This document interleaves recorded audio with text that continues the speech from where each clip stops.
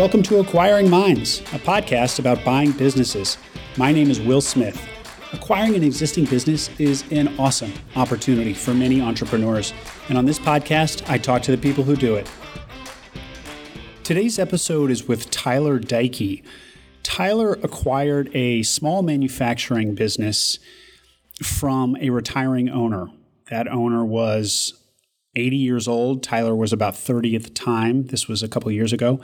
And the owner was running the business kind of on handshakes and scraps of paper. So it wasn't exactly a super tight ship that Tyler was considering acquiring.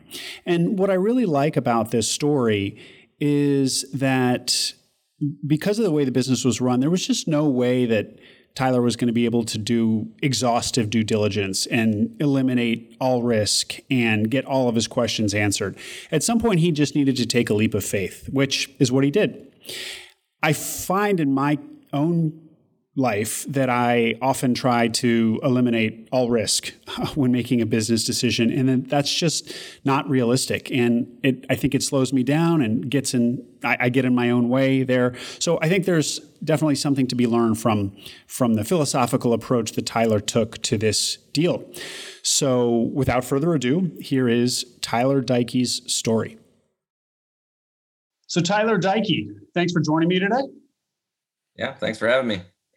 So you acquired a fiberglass manufacturing company, and you didn't know really anything about fiberglass. So what I really want to hear about your story of acquisition entrepreneurship is obviously just the story itself, but really about how you got comfortable buying something that you were kind of an outsider to, and also just how you decided to buy something rather than start something from scratch, because I know you'd started a company before making this acquisition.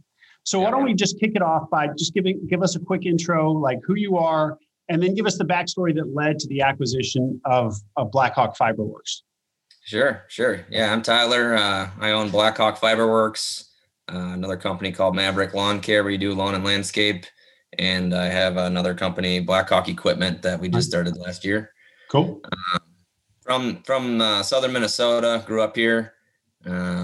Like a lot of other people, you get told to go to school, go to college, get a job, and happily ever after type deal. But, after a while working in the corporate America and industrial engineering, kind of got, you look at where you're going and getting promoted and things like that. And then at some point you look forward and you're like, I just don't, this isn't going to fulfill me for the rest of my life type thing. So, I had a little taste of entrepreneurship with the lawn company. And, I've been thinking of, people think of inventions and things like that. What could you turn into a business? What would be fun to do? You know what I mean? Sure. But it never really occurred to me until, I don't know, it was about 8-9 years into my career. And I'm just like, I know all this stuff about manufacturing and, I have enough of a flavor of owning a company to, take the next step and, rather than trying to start something from scratch, which you really can't do when you got 3 kids and a wife and a house and all the kind of stuff you gotta, you can't I'm not going to have a paycheck for like the next, 6 months to a year, Sure.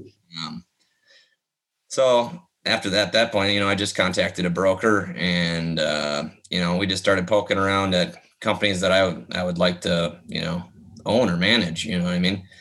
Just around town. Weren't even for sale. Well, let me, before we dive into the search, because I do want to dive into that, let me just back up a little bit. So give me 30 seconds on the previous company that you just referred to, the lawn care business. So this one you had started from scratch? Yep. Yeah. So what's the quick story there? Yeah. So Maverick Lawn Care, I guess it kind of, not organized, started when me and my brother were young, probably like 14, 15 years old before we could drive. My dad, bought a mower and a little trailer and he'd drive us around to these lawns. Actually not more than 5 miles from where I'm sitting right now in Lake Crystal, which is it's a town about 8 miles from my house. But yeah, so we started that and, just did the silly, handouts at people's front doors and things like that, and then through high school was a nice little, part-time job, I'd say. And, at some point my brother kind of quit doing it and you know, and then I always have been doing it through college, and, you know, saw a little bit of growth, but it was never more than like 25, 30 clients or something like that. And usually just residential, you know, small lawns. Yep. It wasn't until I got probably out of college, a couple of years into my career, where, you know, I was able to hire a person, and then I had 2 people. And now I think we have about 7, 8 during the summer. And then there's about 15 in the wintertime, just for snow removal. You just need a lot of hands shoveling and stuff like that. So this is a business now that you started from scratch as basically a kid, an adolescent. Yeah. And then it's now almost 15 years later. And we rebranded it, and now we have something like 170 accounts, and, you know, we're doing, I don't know, $500,000 or something like that. Awesome. Cool. So you actually had the experience of starting something from scratch. So you knew you could do it. You also had that business. So why didn't you say to yourself, let me just grow this business rather than starting something all from scratch, or acquiring something as you did? Yeah. My one thought, and I guess it still is, that what's attractive about, you know, a manufacturing company is you can scale it a lot better than a lawn care company. I mean, you're just a local. Yeah, you can start another shop in another town, or, you know, and that kind of thing. But you can't go from, you know, $100,000 to $10 million on a lawn care company within, you know, whatever, and you're going to have way more moving parts. Sure. You know, I mean, the complexity is up there. I mean, just with the guys I have, it's constantly something's breaking, something's, you know what I mean? Yeah. But so you wanted a product company, so less complex, you know, more compact, something you can get your arms around without, you know, getting on a plane or driving for 3 hours to go somewhere, you know, to a new location or something like that. You know what I mean? Sure. So, yeah. And then manufacturing and fiberglass, you know, it just, it was interesting because you can make whatever you want, you know. So you had industrial engineering expertise, but you didn't know really much. You didn't know anything about fiberglass, but you felt comfortable in a manufacturing environment. Yeah. It's just one of those things. Like when it comes down to manufacturing, I mean, it's a process. It's all a process. So, you know, once you understand the process, you know, you can make tweaks and things like that. You know, some of it's, you know, chemical engineering for, you know, you got resins and catalysts and things like that. But yeah, I mean, I wasn't that scared of it, I guess. Do you think that somebody who didn't have an industrial engineering background could have come in there and gotten comfortable? Yeah. Because even though you didn't have fiberglass specifically experience, you didn't have kind of an industrial engineer. You did have an industrial engineering degree. So maybe that gave you a bit of a leg up. Like, I'm some software guy. Could I come in and buy this business? Yeah, I think it would probably be possible. You'd have some more struggles, and it's not just, you know, making the products. It's, you know, supply chain, and it's, you know, how much do we buy, and you know, that kind of thing. You know, break down the steps, you know, and try to have a little bit of production flow, which can be tough to do. And, you know, it'd be possible probably, but you know, it would, and it's probably harder to get financing if you don't have, you know, experience and things like that. So people, you know, banks and others won't have as much confidence in you, I guess you could say, you know, if you didn't have that expertise or experience, you know,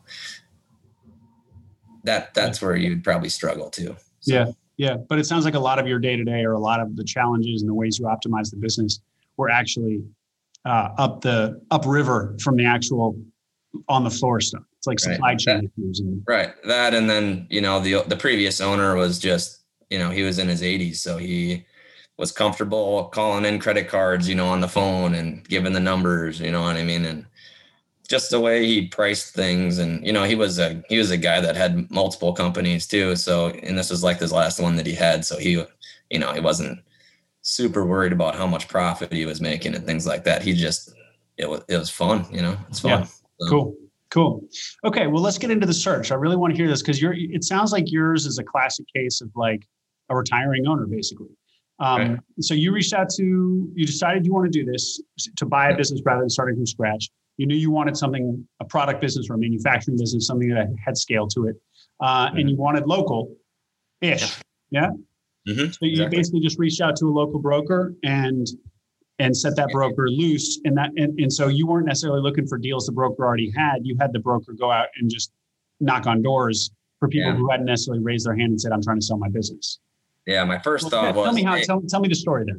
Yeah. My first thought was like, hey, I'll just call up these owners and then they're going to be like, why is this 30-year-old kid calling me, like trying to buy my company? You know what I mean? I'm like, well, I better have someone in the middle that maybe has a little more credibility or, Sure.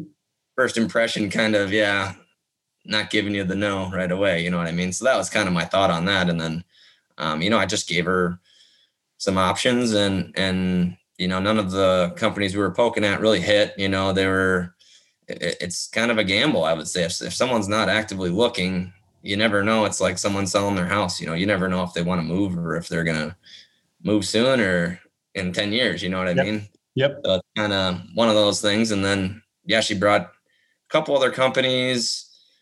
I'm having a hard time remembering exactly, but this one came across and first thing you do, is you pull the website up and you go, 1993 website or whatever it was, but I mean, it worked. So I was just like, nah, I'm not that. It's not interesting to me, I guess. I didn't really think about it enough. You know what I mean?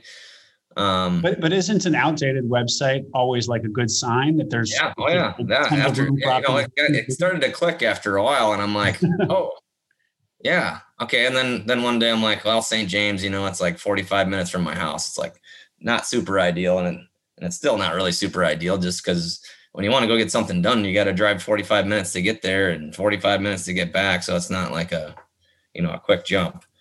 But anyways, so I just got a wild hair one day and just like, well, I always kind of have the philosophy of give something a chance. You never know what kind of, what you might find type thing. Sure. So just one Saturday, I'm like, all right, well, it doesn't hurt. I've been in tons of manufacturing facilities and it's interesting, even if I didn't want to buy it, I guess. I just like to see. You'll learn something.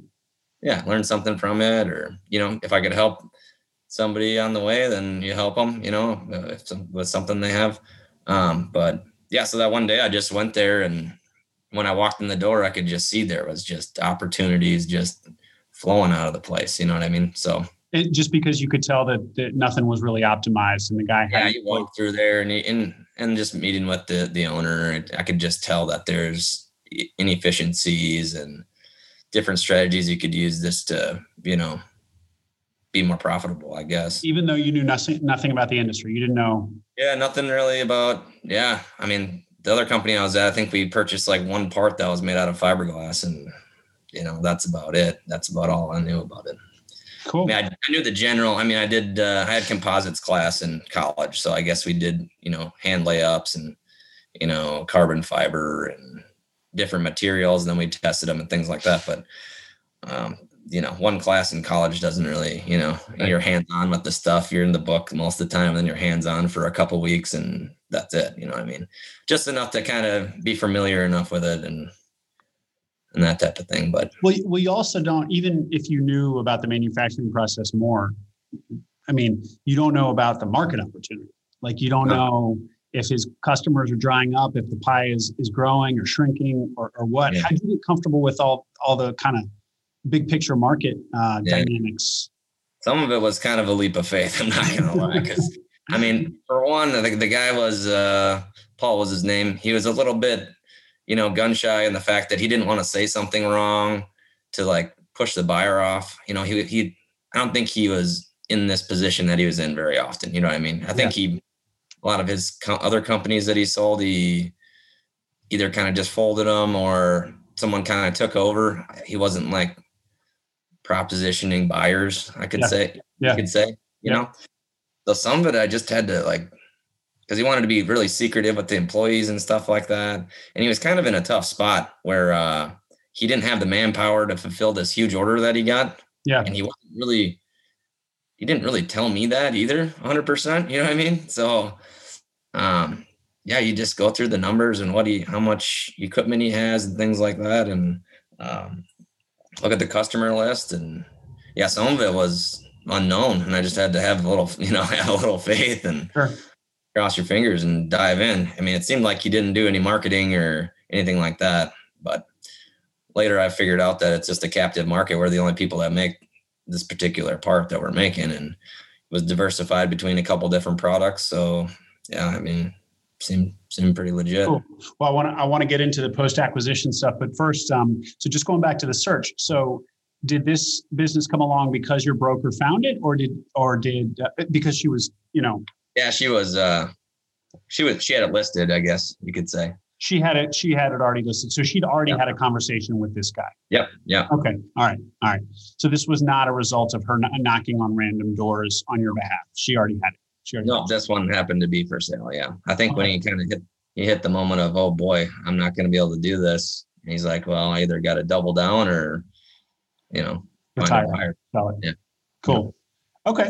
That's great.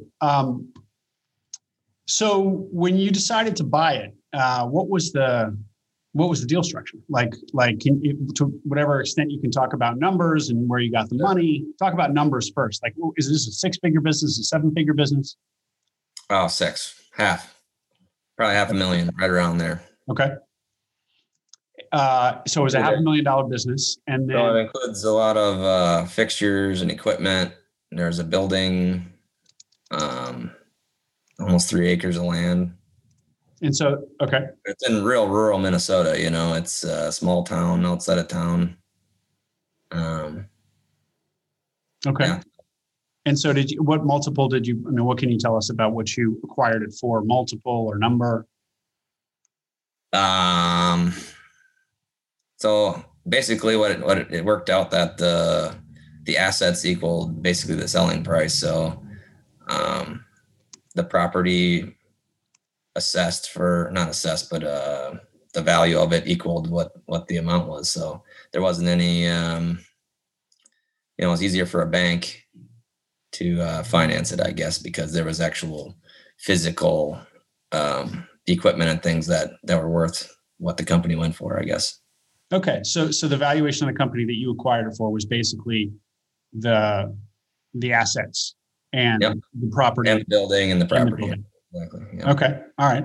So all the goodwill, all the client list, all the revenue, that was just gravy. Yep. Basically. Yeah. More or less. Like you could have bought it, turned around and flipped it for basically the same price just because the underlying assets were what you paid for. Yeah. That sounds like an amazing deal. I mean, did it strike you as a good deal when you saw that price? Yeah. I mean, luckily it worked out like that because I mean, it would have been harder to finance it. You know what I mean? Yeah, I would have had to have more of a down payment or something like that versus, a bank feeling comfortable enough. I had to go to a small bank. You can't go to Wells Fargo or, US Bank, and they just don't even. They got enough deals coming in, I think, that they don't even look at. Something this small. Something this small, right? Okay. And so, what were the terms? Did you have a down payment and then? Yeah, so we looked at different options. Government, SBA, sure. Type loans, and where the property was, there was so when you do an SBA loan, basically you have to do all kinds of environmental testing and things like that, because they don't want to get stuck with, a property that has hazardous materials, for example, or something crazy like that. Yeah. So we went down that road, and then, in the background check, the SBA saw that it used to be like an equipment dealership or a machinery implement dealer. So then they were worried about finding oil or something like that buried. So it got to be pretty expensive to do the soil testing, and then you're going to have to excavate stuff out. And so then that kind of canceled out that idea. And then I think what ended up happening is I did a contract for deed for the building and the property, and the bank financed the assets. Okay. And we did that for a year until the bank was comfortable enough where I was able to buy out of the contract for deed. And then I had it all on, 2 different loans, I guess. One for the property, one for the assets. And so the contract for deed was basically like a contract saying in a year, assuming X, Y, and Z. Yeah. I paid him interest or whatever. Yeah. It wasn't a great deal. That's what I was the interest wasn't good and things like that. So I was motivated to get out of that one as quick as I could. But okay. And The business was profitable, I assume? Yeah. It's what's difficult about having a small business, especially. I mean, it's kind of trying to balance your tax liability with your profits, you know what I mean? So, and then when you're trying to sell a company, I mean, you want to make it look like you make more money, Right. And when you're not, if you're not trying to sell it, I mean, the less money you make, then the less taxes you pay and things like that. So it's just a dance of that, and so I had to kind of trust. He was on paper, so I had to trust his numbers and I guess. So he was reporting less profit to the government. Well, I don't know. I don't know how he was doing it, but you know what I mean? I was doing the numbers and the costs and things like that. And, it looked really good. So it looked really profitable. Yeah. Yeah. Cool. I mean, I think he didn't show much more than 100, but I could tell that there was more there. It was just interesting how his bookwork was done, I guess. Okay. All right. So it was a business doing about $500,000 in revenue and like 100 to 200 in profit.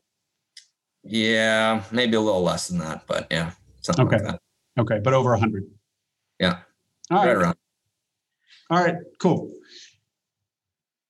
And so let's see here. So you make the acquisition.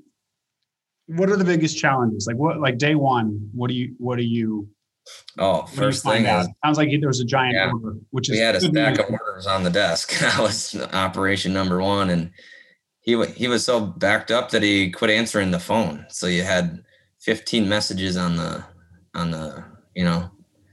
the voicemail. So it's okay. Let's see what orders do we got to make and, return these phone calls and run these credit cards and to get this batch of stuff out the door. Cause we had a big contract. We had to, a person that most people buy one or two of our parts. This person was buying 400. So, I mean, you got to get these little guys out of the way so we can work on the big order. Yeah. So is this bad news or good news? Because it's good news, but it's like all of a sudden we don't want to. You just inherited it, or you just bought a business that's about to blow up. You don't want to lose your big customer, right off the bat, or you're really going to be treading water. You know what I mean? So it's like, what do we got to do to get this done? Yeah.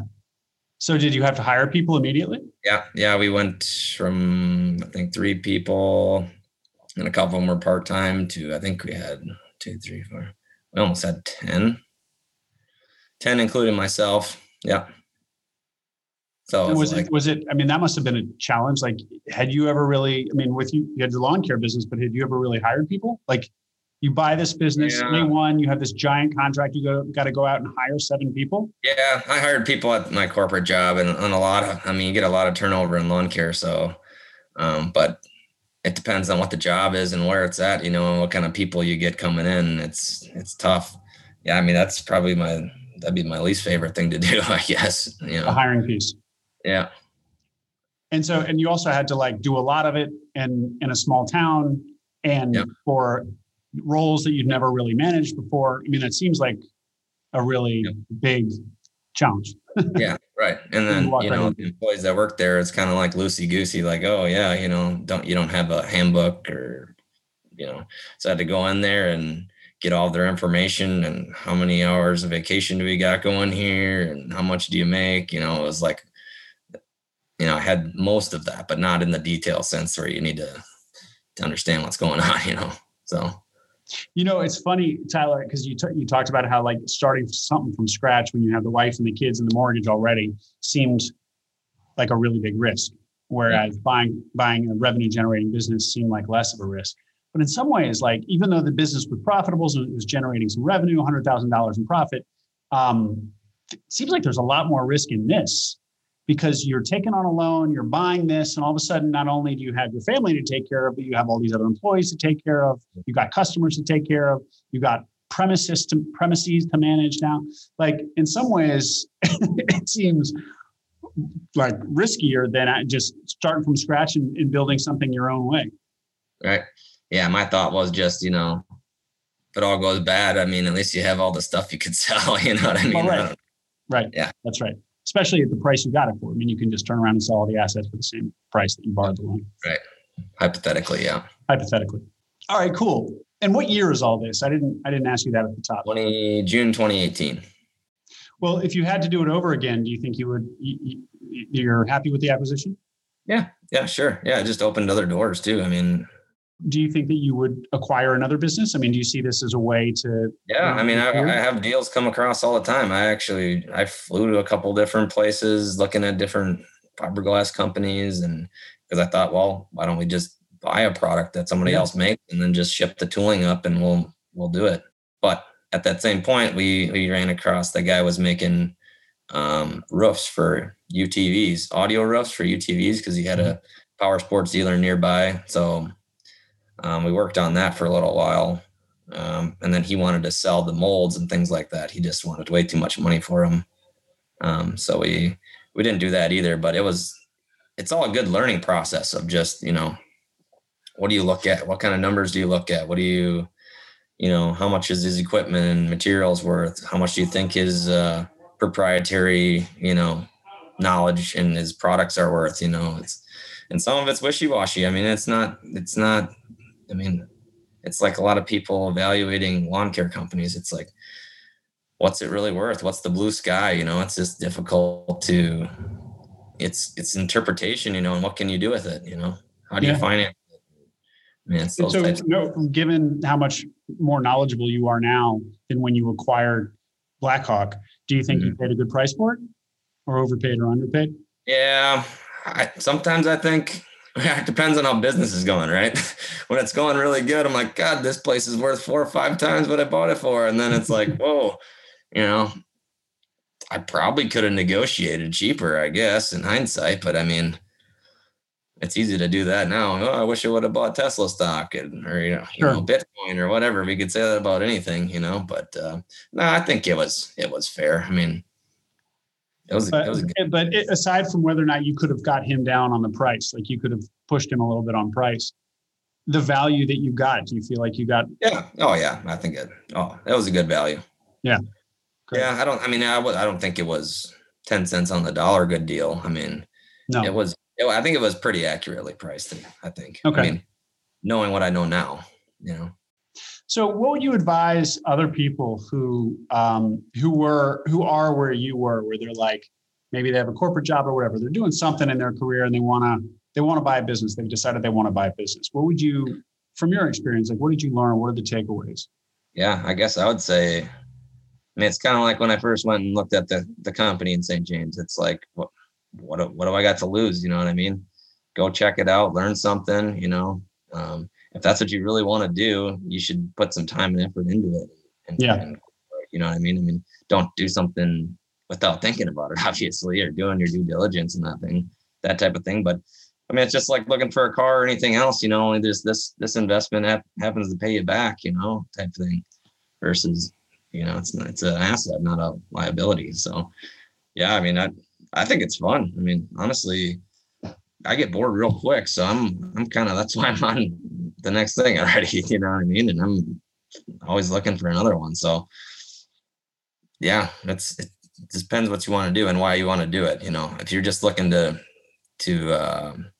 I mean, ultimately I wasn't really looking for another job per se. You think about, well, how long do you want to work? And, what do you want to do when you're, working type thing, so.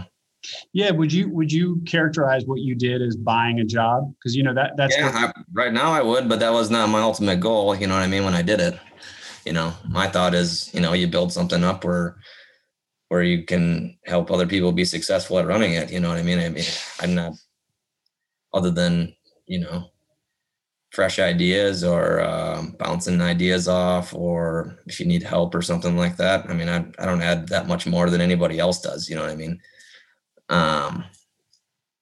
So I mean, ultimate goal is not have to work, Put an operator in and step back. Right. Yeah, exactly. Right. And do you think you can get this business there? Oh, yeah. Yeah. Yeah. There's like kind of what we talked about earlier, is a couple hurdles to overcome, I guess, with location and, hiring and things like that. So that would have to get taken care of, but yeah, I mean, if you work out location, you find an operator, and you're probably getting close to paying down the loan. Yeah. Then you've got a cash flowing asset that you own outright, and that you're not putting that much of your own time into. Right. And then you just got to figure out, I mean, how long do you want to keep it? Are you keeping it forever? Or are you keeping it, is there another deal that comes along that, you got to start divesting a few things because you want to go somewhere else, or do something else. Yeah. I mean, that's what it comes down to, I think. And how much time do I have? I mean, basically running 3 companies with one full-time person helping with managing and that type of stuff. I mean, that's a lot of stuff to do. You know what I mean? We're doing, all the companies will be doing, multiple millions. So, I mean, it's just a lot of paperwork and stuff like that. So it's just, it's tough. Cool. Well, I don't know where I was going. I don't want to leave it on that note because it sounds like you're actually pretty positive about your acquisition. It sounds like it's a pretty good story. That's awesome. Yeah.